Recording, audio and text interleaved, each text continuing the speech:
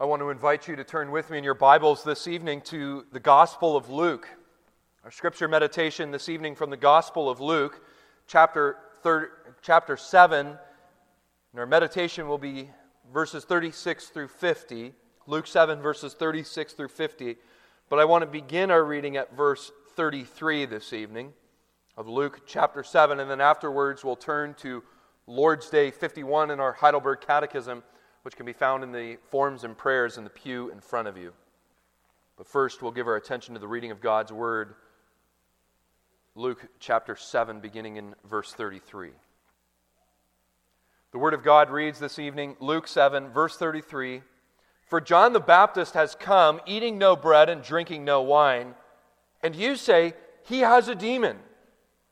The Son of Man has come eating and drinking, and you say, 'Look at him, a glutton and a drunkard, a friend of tax collectors and sinners.'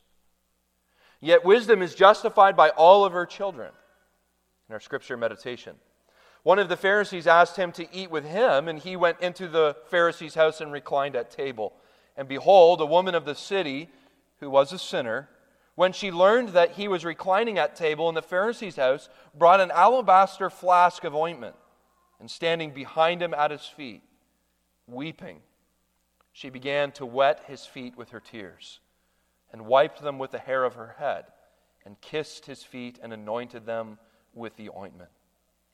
Now when the Pharisees who had invited him saw this, he said to them, "If this man were a prophet, he would have known who and what sort of woman this is who is touching him, for she is a sinner." And Jesus answering said to him, "Simon, I have something to say to you." And he answered, "Say it, teacher." A certain moneylender had two debtors. One owed 500 denarii and the other 50. And when they could not pay, he canceled the debt of both. Now which of them will love him more? Simon answered, "The one, I suppose, for whom he canceled the larger debt." And he said to him, "You have judged rightly." Then turning toward the woman, he said to Simon, "Do you see this woman? I entered your house. You gave me no water for my feet, but she has wet my feet with her tears and wiped them with her hair. You gave me no kiss, but from the time I came in, she has not ceased to kiss my feet. You did not anoint my head with oil, but she has anointed my feet with ointment. Therefore I tell you, her sins, which are many, are forgiven. For she loved much, but he who is forgiven little loves little." And he said to her, "Your sins are forgiven." Then those who were at table with him began to say among themselves, "Who is this who even forgives sins?" And he said to the woman, "Your faith has saved you. Go in peace." Here ends the reading of God's Word this evening. And then we'll turn in our Heidelberg Catechisms to Lord's Day 51, the second last Lord's Day. Lord's Day 51, which can be found on page 256 on the Forms and Prayers, page 256. The instructor asks, "What does the fifth petition mean?" To which we respond together, "Forgive us our debts, as we forgive our debtors," means, because of Christ's blood, do not impute to us, poor sinners that we are, any of the transgressions we do, or the evil that constantly clings to us. Forgive us just as we are fully determined, as evidence of your grace in us, wholeheartedly to forgive our neighbors." My most dear friends, if you were to get a phone call tomorrow morning from the bank saying, "Sir," or "Ma'am, your mortgage has been entirely paid off by an anonymous donor," what should your response be when a homeless person asks you for $1 on the street? You students, if your dad said to you, "You know that $100,000 bill you have? I've decided to completely cover it for you." What do you say when he asks you to mow the lawn or to shovel the snow? You see, if we were to be blessed in such a way, it would be wrong for us to refuse a small token in return, right? To those whom something has been freely given, we should also freely give. To those to whom something has been freely given, we should also freely give. This is what Jesus is teaching us in the Sermon on the Mount when He teaches us to pray, "Forgive us our debts as we forgive our debtors." That because God does not hold your sins or my sins against you or me, we should not hold others' sins against them. You see, every single one of us in this room has been sinned against at one time or another. Every single one of us will have to go through some trauma in this life. We will all have family trials. There will always be an offense. The question is, how will you respond? John Calvin notes these words from Matthew chapter 5, the Sermon on the Mount. He says, "By these words the Lord intended partly to comfort the weakness of our faith." What does Calvin mean? He's saying that God doesn't just tell you to forgive. He actually illustrates how you should forgive. God illustrates how we forgive. He doesn't just say, "Go and forgive and let it slide off your back." But Jesus shows us what it takes to forgive. He shows us what it takes to forgive at the cross. He demonstrates, He leads the way. Even though God knows that forgiveness is one of the hardest things He asks us to do. God knows the gut-wrenching feeling. God knows the pain of offense. How sometimes it takes everything in you to say to someone, "I forgive you." But when Jesus says, "Forgive us our debts as we forgive our debtors," He is saying we must call to mind the compassion that God has shown you and me.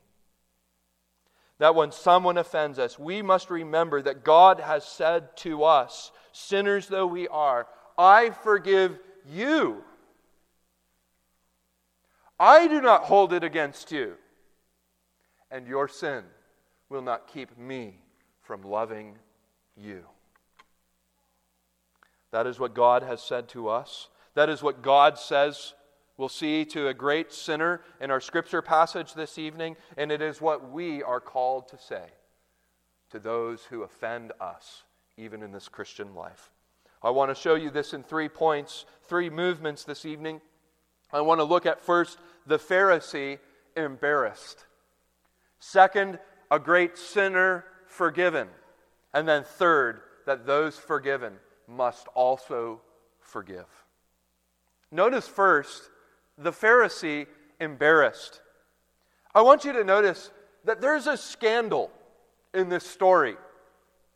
There's a big scandal in that day. The kind of thing people would have scoffed at behind closed doors.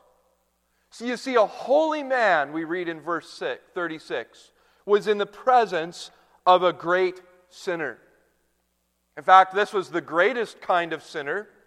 This was the worst type of sinner.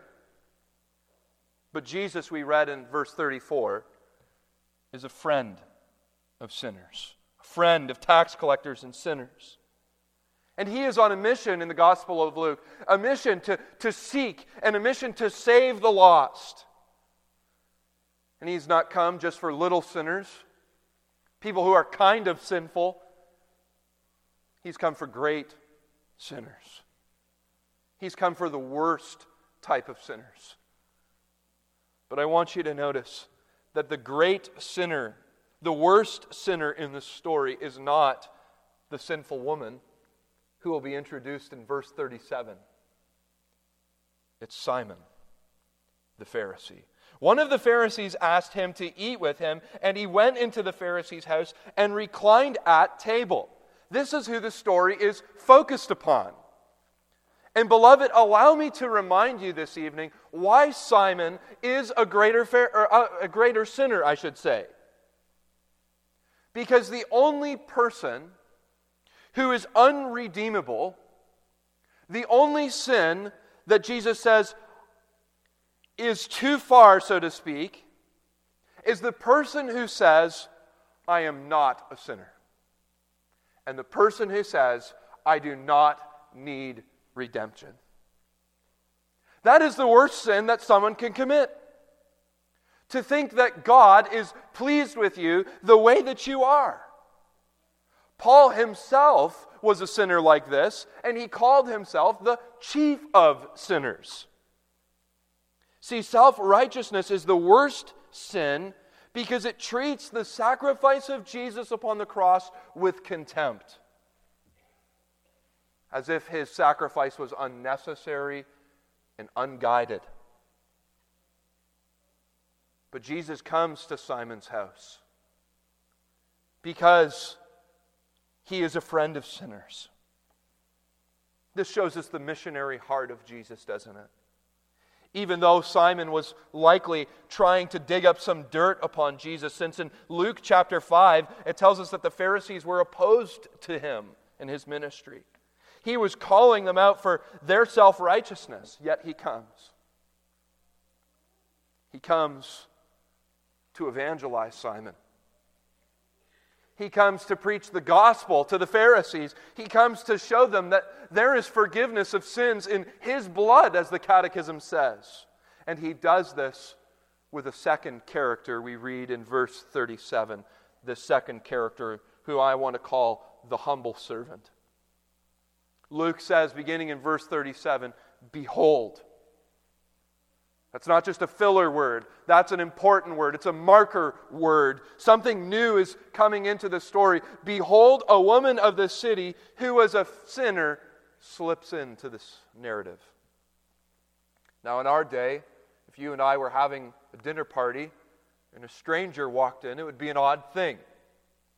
But in this ancient setting, you have to remember, before the days of Instagram and Twitter and newspapers and magazines, rabbis and teachers were what you might call the movers and the shakers of their day. That if you wanted to know about the new ideas, you wanted to know about the goings-on of the world, you would go to them. And so what's likely happening here is that Simon invites Jesus into his home. There's a long table set out, and there are people all gathered around, coming in and coming out. It's not shocking that she arrives, or someone arrives. What's shocking is that this woman arrives. Luke describes her as a woman of the city, which likely means that she was a Gentile, and she was a sinner. A known sinner. Everybody knew her. Everybody knew what her sin was, which leads us to think that she was likely a prostitute. Now, there is nothing in the Bible that leads me to believe that this is Mary Magdalene, as some people suggest. But it seems likely that she was a prostitute for these reasons. First, she was a known sinner. But secondly, she comes with an alabaster flask of ointment. See, perfumes were a tool of prostitutes in that day. See, what they would do is they would wear a necklace or a leather strap, and women would often put a little vial of perfume on that necklace. And what it was it actually was a sense of deodorant. In the days before you had the lady speed stick, you would wear that to keep the smells down. And this was a common tool for prostitutes at that time. But the fact that it's an alabaster flask, which would have been a rich, an expensive vial of perfume, also tells us that she was likely good at her job. A known sinner. But here's the incredible part. She comes in with that flask to anoint Jesus. Remember, boys and girls, what Messiah means, what Christ means. Anointed. That somehow, some way, this sinner heard the preaching of Jesus or of his disciples. She heard of his gospel grace. She heard of his love and his mission to go to the cross. And how by his blood he could wipe away all of the sins that she had committed. That she would be as white as snow in Jesus. And so she comes as a convert from his preaching. And she is going to come to Jesus and she's going to crack open that vial. And she has come to anoint him as her Messiah. Her Savior. Her prophet, priest, and king. It's an offering. Now, important to this story is also how Jesus would have sat around this table. He is not sitting on a chair like we would at a dinner party, but it says, Luke tells us twice, verses 36 and verse 37, that he is reclining at table. You see, in the ancient world, as I mentioned, they would have had a long table, but it would have been quite low to the ground, and the host would put out cushions or couches around the table, and they would recline. They would prop maybe their chin on top of their hand, and they would converse in a relaxed fashion. But there's also a practical reason for it, because in that day, men and women wore sandals, and they had to walk on dusty, muddy roads. And so the practical reason for sitting as they were, is they would keep their feet as far away from the table as they could. In fact, Luke, verse 38, makes a special point to say that Jesus' feet were behind him. So somehow Jesus is lounging, his head towards the table and his guest, but his feet are behind his head. And so this woman, you have to imagine, is working the crowd. She's bumping into people, trying to get to Jesus. And so finally she gets to where the Lord Jesus is reclining at table, and she's standing there with that vial of perfume, ready to anoint him. She stands behind the Lord, the one who had forgiven all of her sins, even the sin of prostitution, perhaps. She's overwhelmed. And she begins to think of all of her sin and how Jesus wiped all those sins away. And this is really quite amazing. As she stands over the feet of Jesus, she begins to weep. She's overwhelmed. She is flooded with tears. In fact, the word for weeping, she begins to weep tears, is in Greek is rain. She began to rain down tears upon the feet of Jesus. And she looks down and she sees where she's weeping that the feet of Jesus are actually dirty. And she takes the most humble position, the position of a servant, and she gets on her knees.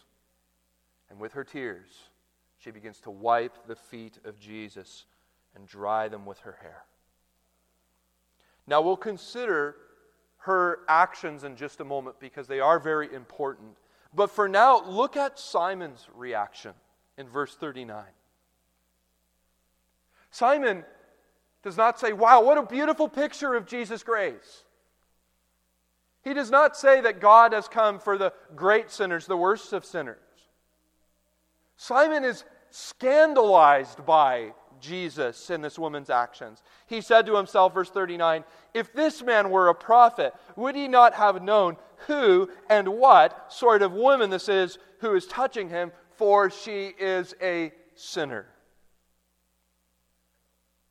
He is embarrassed. You could even say he's disgusted. Disgusted by her sin. Disgusted by what Jesus is letting her do. And see, beloved, this is the scandal of the gospel, the scandal of grace, that Jesus did not come for the self-righteous. He came for sinners.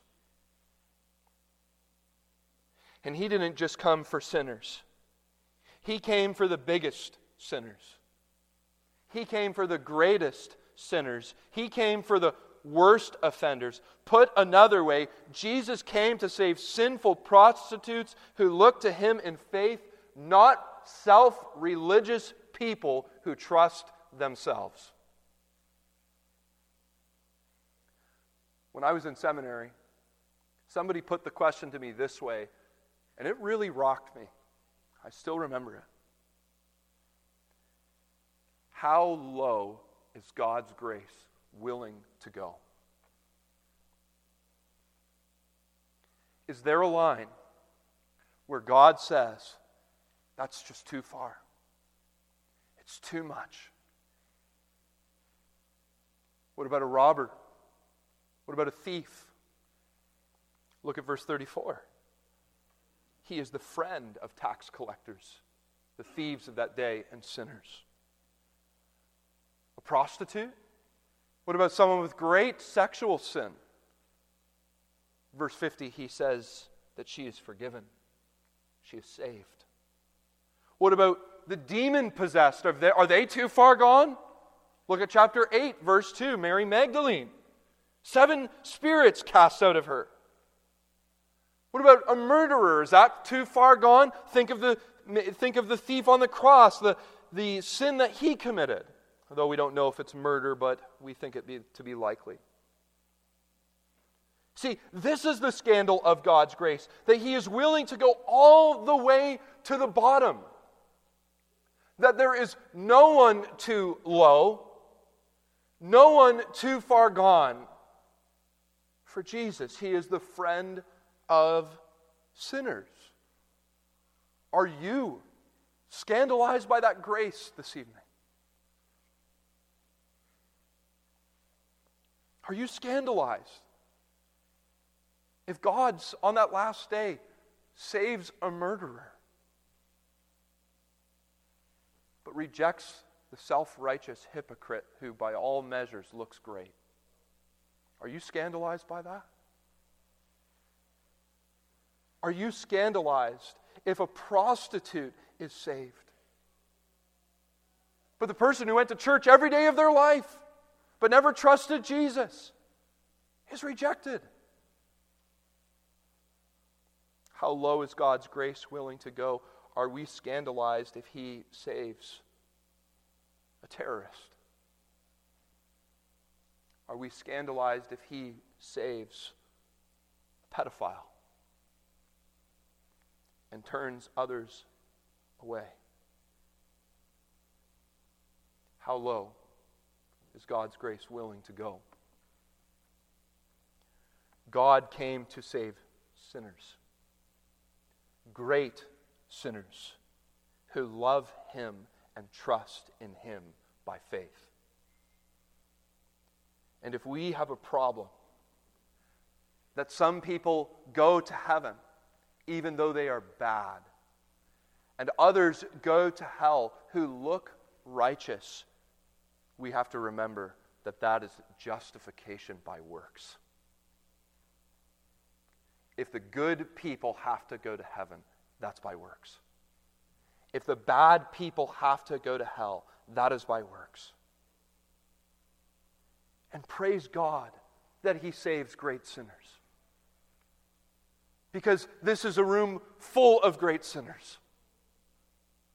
I don't mean that in a negative way. I love you, you know I do. But look at Jesus' words in Lord's Day 51. Forgive us our debts.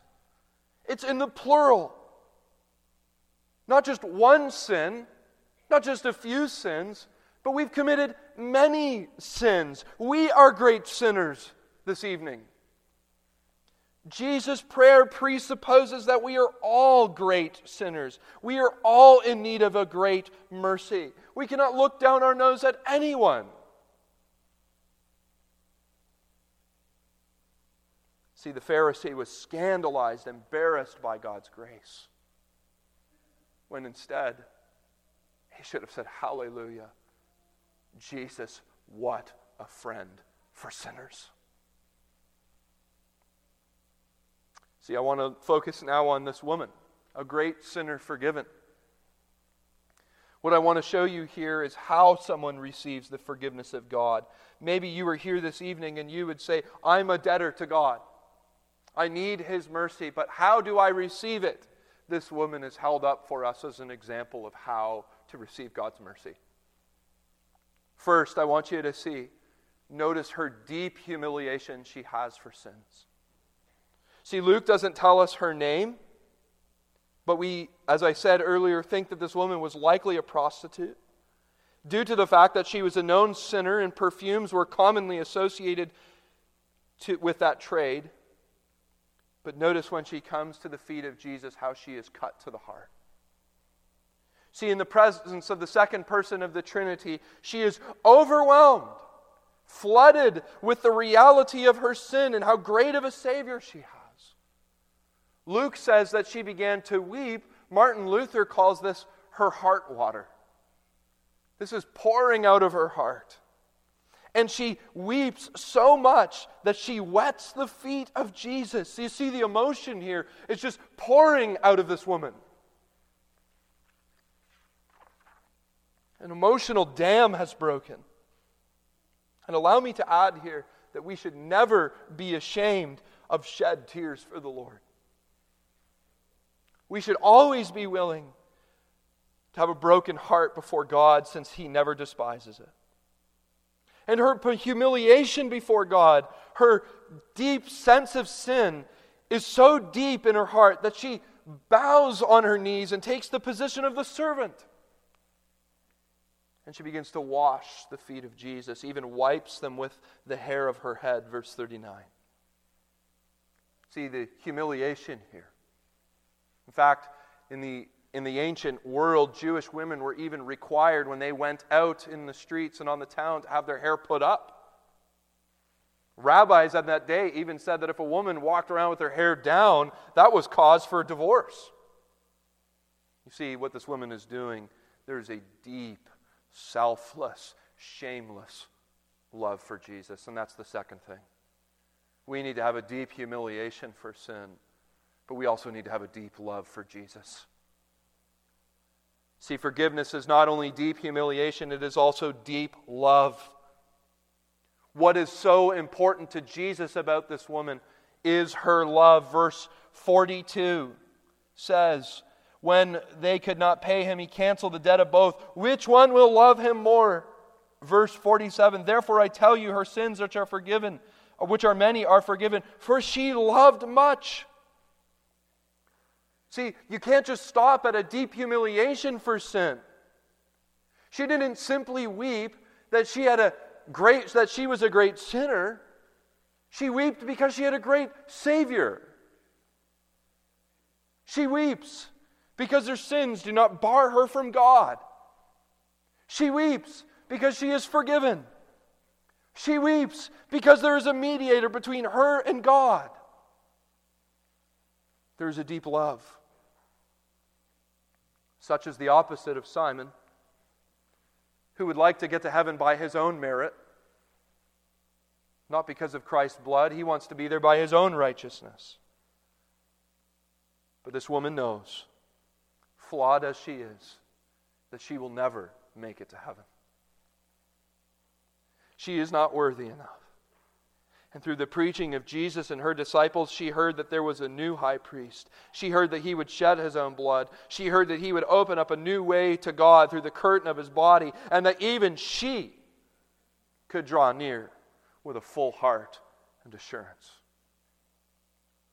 She loves Jesus because even though everyone in that room thinks and regards her as a prostitute and a great sinner, she is actually a forgiven saint. She is as clean as anyone can be. She couldn't get any cleaner. Because of Christ's blood, says the Catechism. This is what she said, do not impute to me, a poor sinner, any of the transgressions that I do or the evil that constantly clings to us. And isn't that the ground of forgiveness? That's all you must do, is simply pray these words. Father, forgive for the sake of Christ. And you are washed as white as snow. It's not about how great I am. It's not about how there are other people who are worse than me. It's about how great of a Savior we have. So Matthew Henry says it this way: we should regard her tears as tears of joy.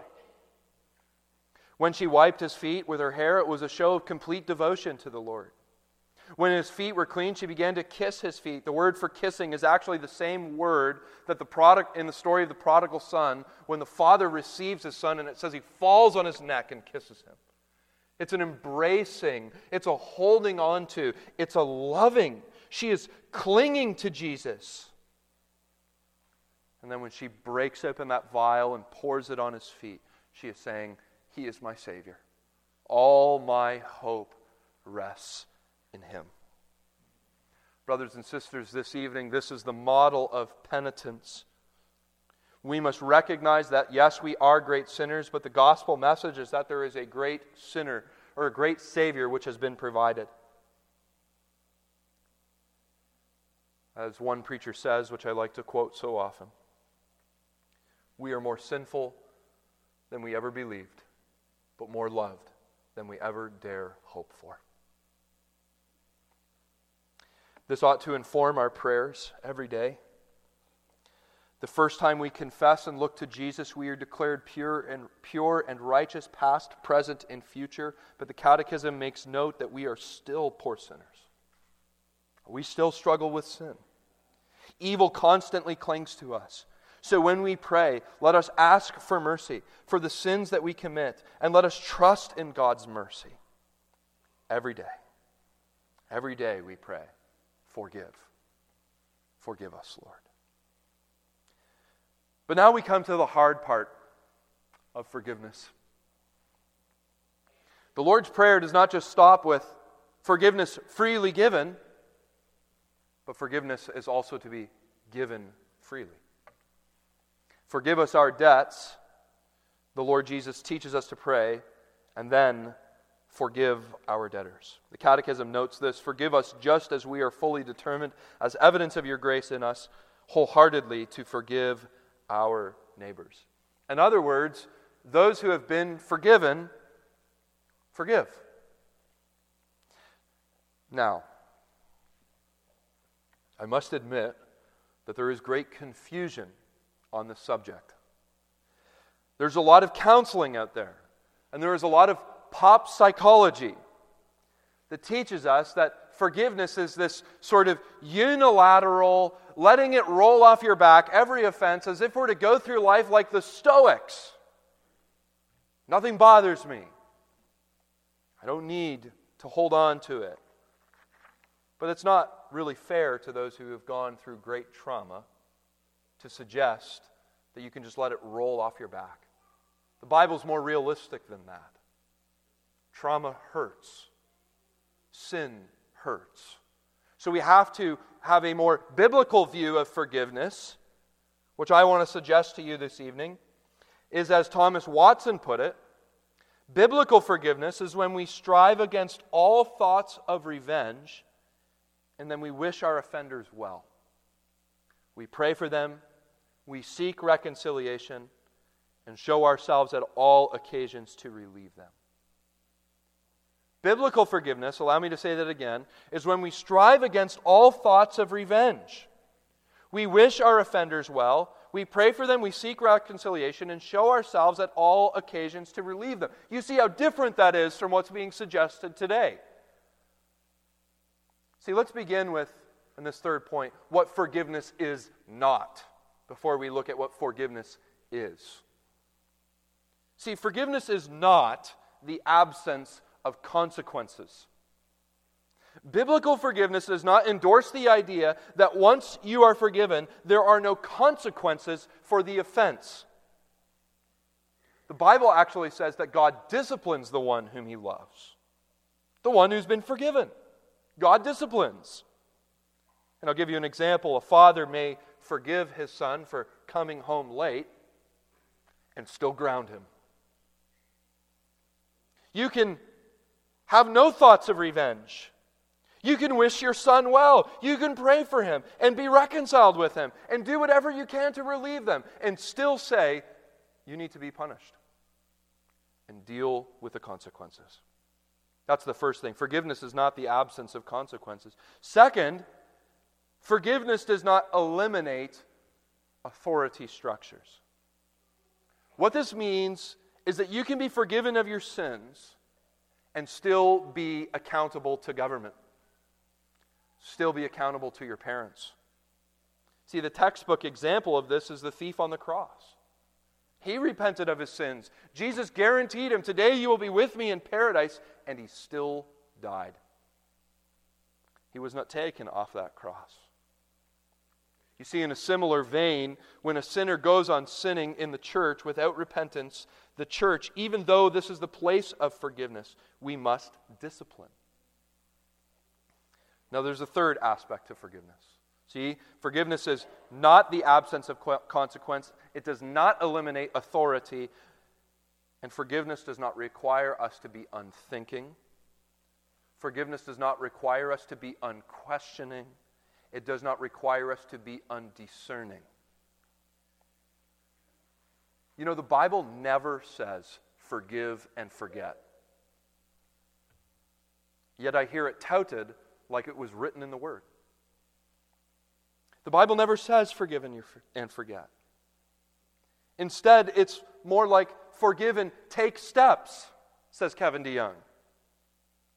That it's almost like if you forgive, you have to all of a sudden be okay with potentially dangerous situations. See, the Bible never commends being naive. There is no virtue in letting people harm you in the name of forgiveness. Instead, we are to remove all thoughts of revenge. We are to wish our offenders well. We are to pray for them and seek reconciliation and show ourselves at all occasions willing to relieve them. Instead, that's what the Bible teaches. And so when somebody truly seeks forgiveness for a wrong that they have done, that's what we should do. Let go of your revenge. Wish them well. Pray for them. And seek reconciliation. Ursinus, the author of the Heidelberg Catechism, says forgiveness is threefold. So we've looked at what forgiveness is not. Let's look at what forgiveness is. He says that we need to first, this needs to be present in all forgiveness. We need to let go of revenge. That's what we saw this morning in Romans 12. Vengeance is mine, saith the Lord. Christians must never seek their own revenge.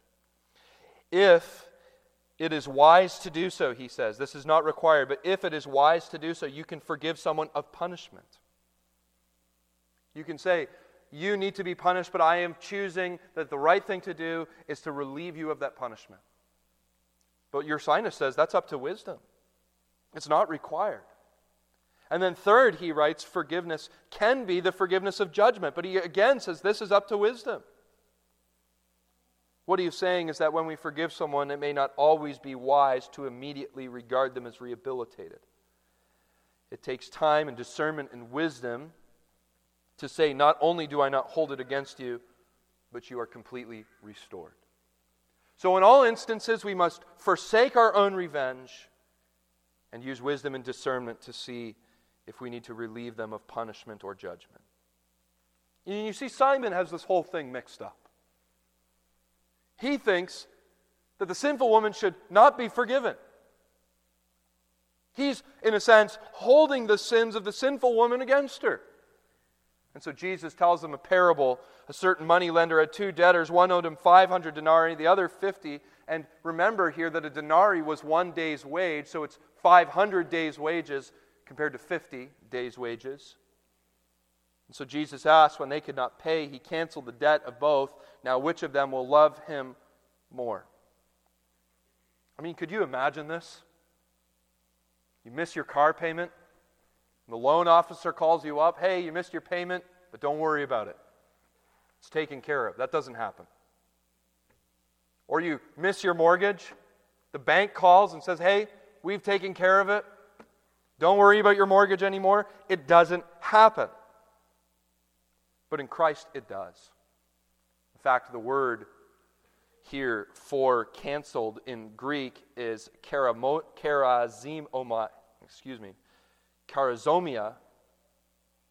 which comes from the word grace. That's what makes this story so profound. It's about grace. You see, brothers and sisters, a debt doesn't just go away. When someone forgives the debt, that means that they have to pay it for themselves. If a friend gives you $500 and says, don't worry about paying me back, that means your friend took it on themselves to give it to you. And here is the point. Jesus took on this woman's debt. It didn't just disappear. The debt was transferred to him.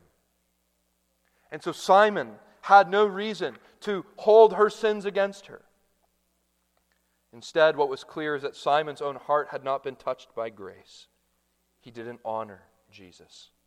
I entered your house. You gave me no water for my feet, but she has wet my feet with her tears, wiped them with her hair. You gave me no kiss, but from the time I came in, she had not ceased to kiss my feet. You did not anoint my head with oil, but she has anointed my feet with ointment. He had failed in forgiveness. You see that? The connection between the honor he gave to Jesus and the honor he gave to her. And because he refused Jesus' gospel, he refused to not hold this woman's sins against her. In conclusion, Jesus says in verse 48 to this woman, your sins are forgiven. In Greek, it's in the perfect tense, which means it's a past action with ongoing results. She had already been forgiven. Some other day, some other time, that guilt was washed away. And so Jesus proclaims in a way a benediction over her life. Your faith has saved you. Go in peace. So it is with us, beloved. We who have trusted in the free grace of God, though we are great sinners, we have a great Savior. Your faith has saved you. Go in peace. And so our lives are not to be marked by bitterness. Our lives are not to be marked by grudges or retribution. We must freely give. We have been freely given grace. Not so that we can hold on to it, but so that we can freely give it to others. Amen. Let's pray. Our Father in heaven, we give you thanks this evening for the great grace that has been given to us in Jesus Christ.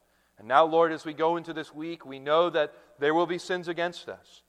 We know that even coming into this week, Lord, we have been offended.